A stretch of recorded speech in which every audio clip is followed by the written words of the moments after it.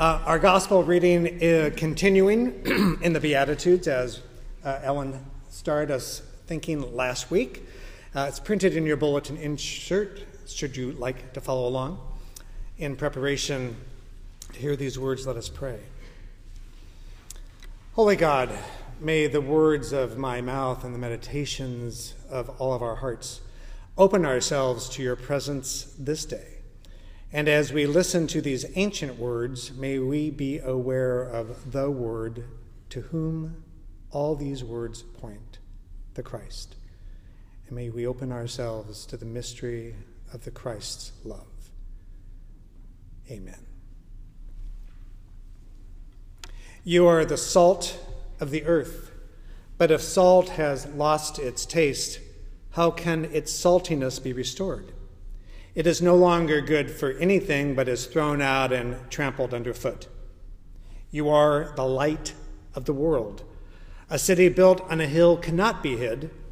No one, after lighting a lamp, puts it under a bushel basket, but on a lampstand, and it gives light to all in the house. In the same way, let your light shine before others so that they may see your good works and give glory to your Abba, who is in heaven. Do not think that I have come to abolish the law or the prophets. I have not come to abolish, but to fulfill. For truly I tell you, until heaven and earth pass away, not one letter, not one stroke of a letter will pass from the law until all is accomplished.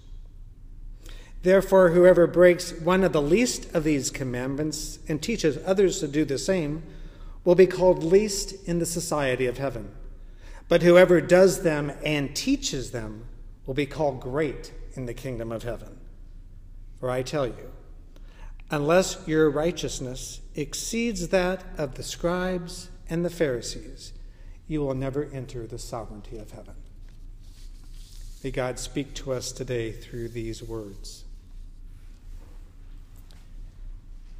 You are the salt of the earth.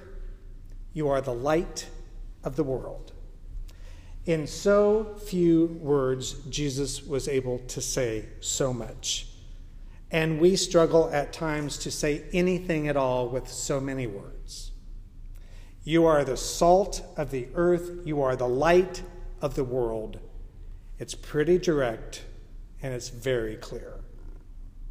And presumably, the you in this germ parable, and that's what this is called. It's called a germ parable because it's so small and contains so much, is referring to Jesus' disciples. That would be us. Jesus is saying you, my followers. I'm talking to you. I'm getting your attention now. You are the light of the world. You are the salt of the earth. Jesus doesn't call us to consider being salt or light. He doesn't challenge us to become salt and light.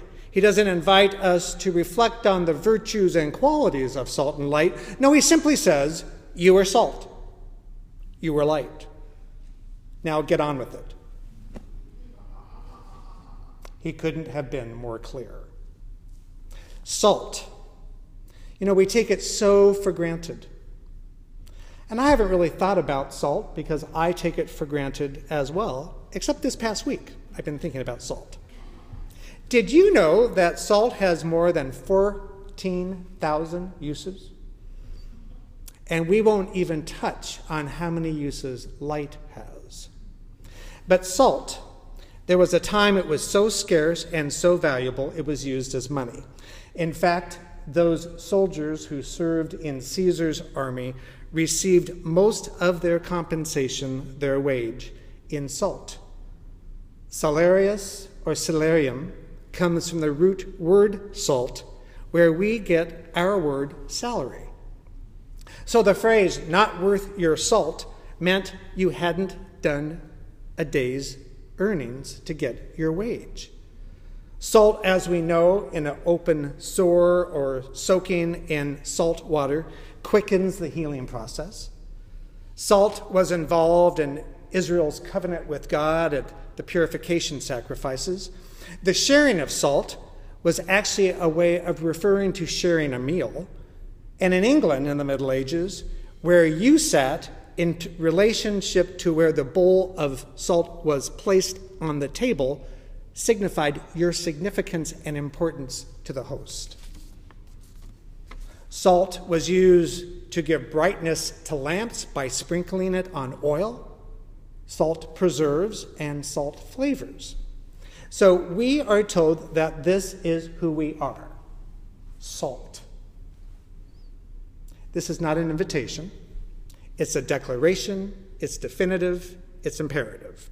You and I are salt. This is not a mere simile. You are like salt.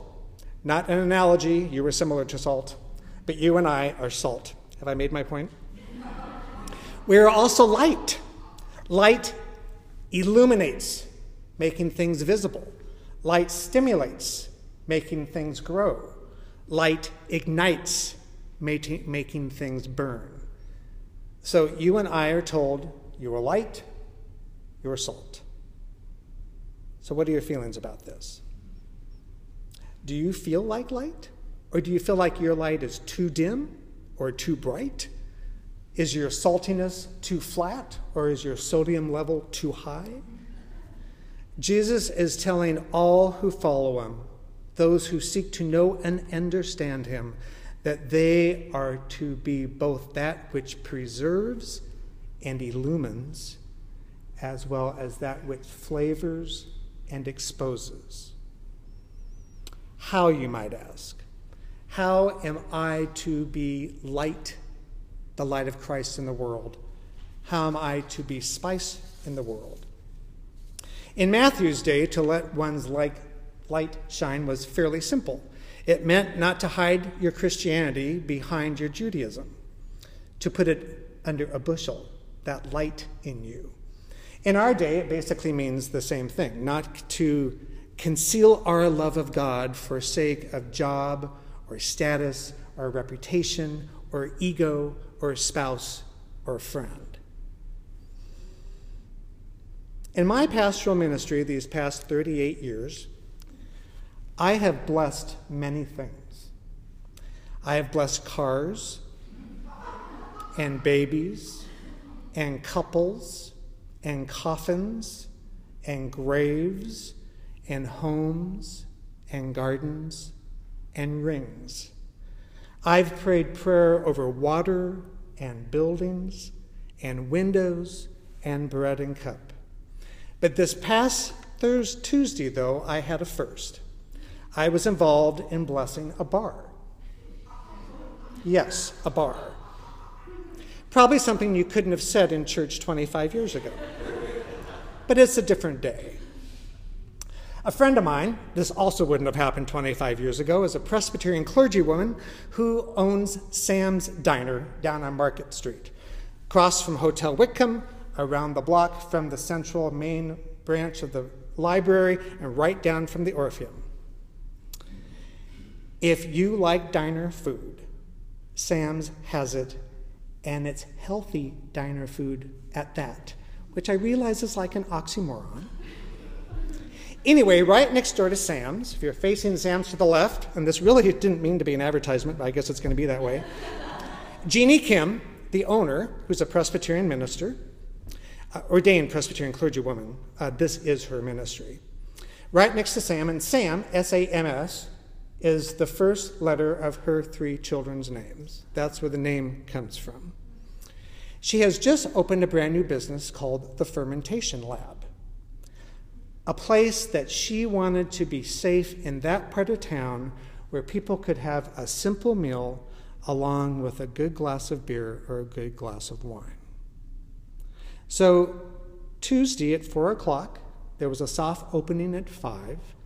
A handful of clergy, maybe 6 of us, were invited to bless this new business that Jeannie, this new undertaking that Jeannie was involved with. Debbie Whaley, who has preached from this pulpit several times, who is currently interim head of staff at Sunnyvale Presbyterian Church, presided, if you will. We gathered outside. There were Presbyterians, a Roman Catholic priest, John, and other Presbyterians and one Methodist.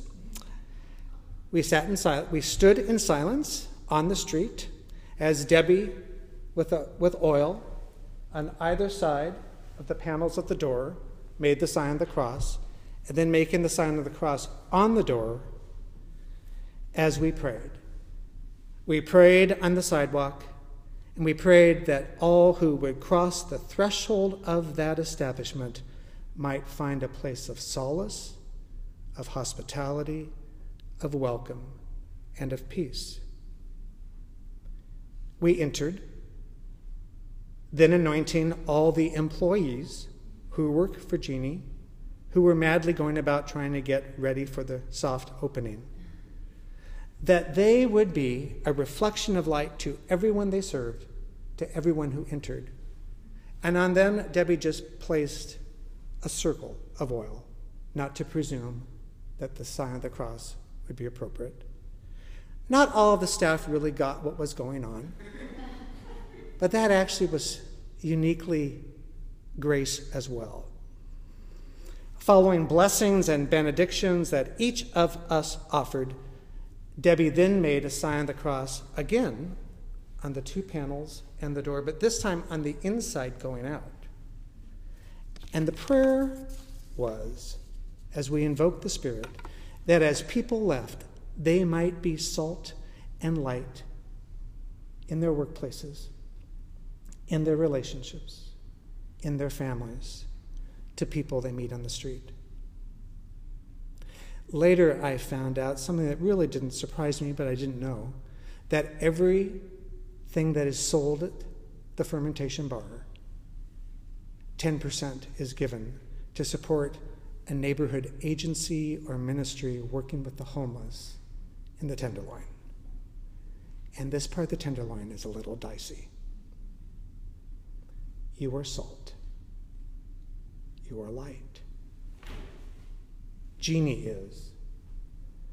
And I believe so too will be the fermentation lab. Don't hide your light under a bushel, said Jesus, but put it on a lampstand to give your light to all. The very fact that Jeannie wanted to bless this establishment to be a beacon of light is a way of putting light on the lampstand and not putting that light under a bushel basket. Friends, there is a lot of division and fear around the country, around the city, around our world. And it's into a world just like this, our world, that Jesus says you were light, that you were salt.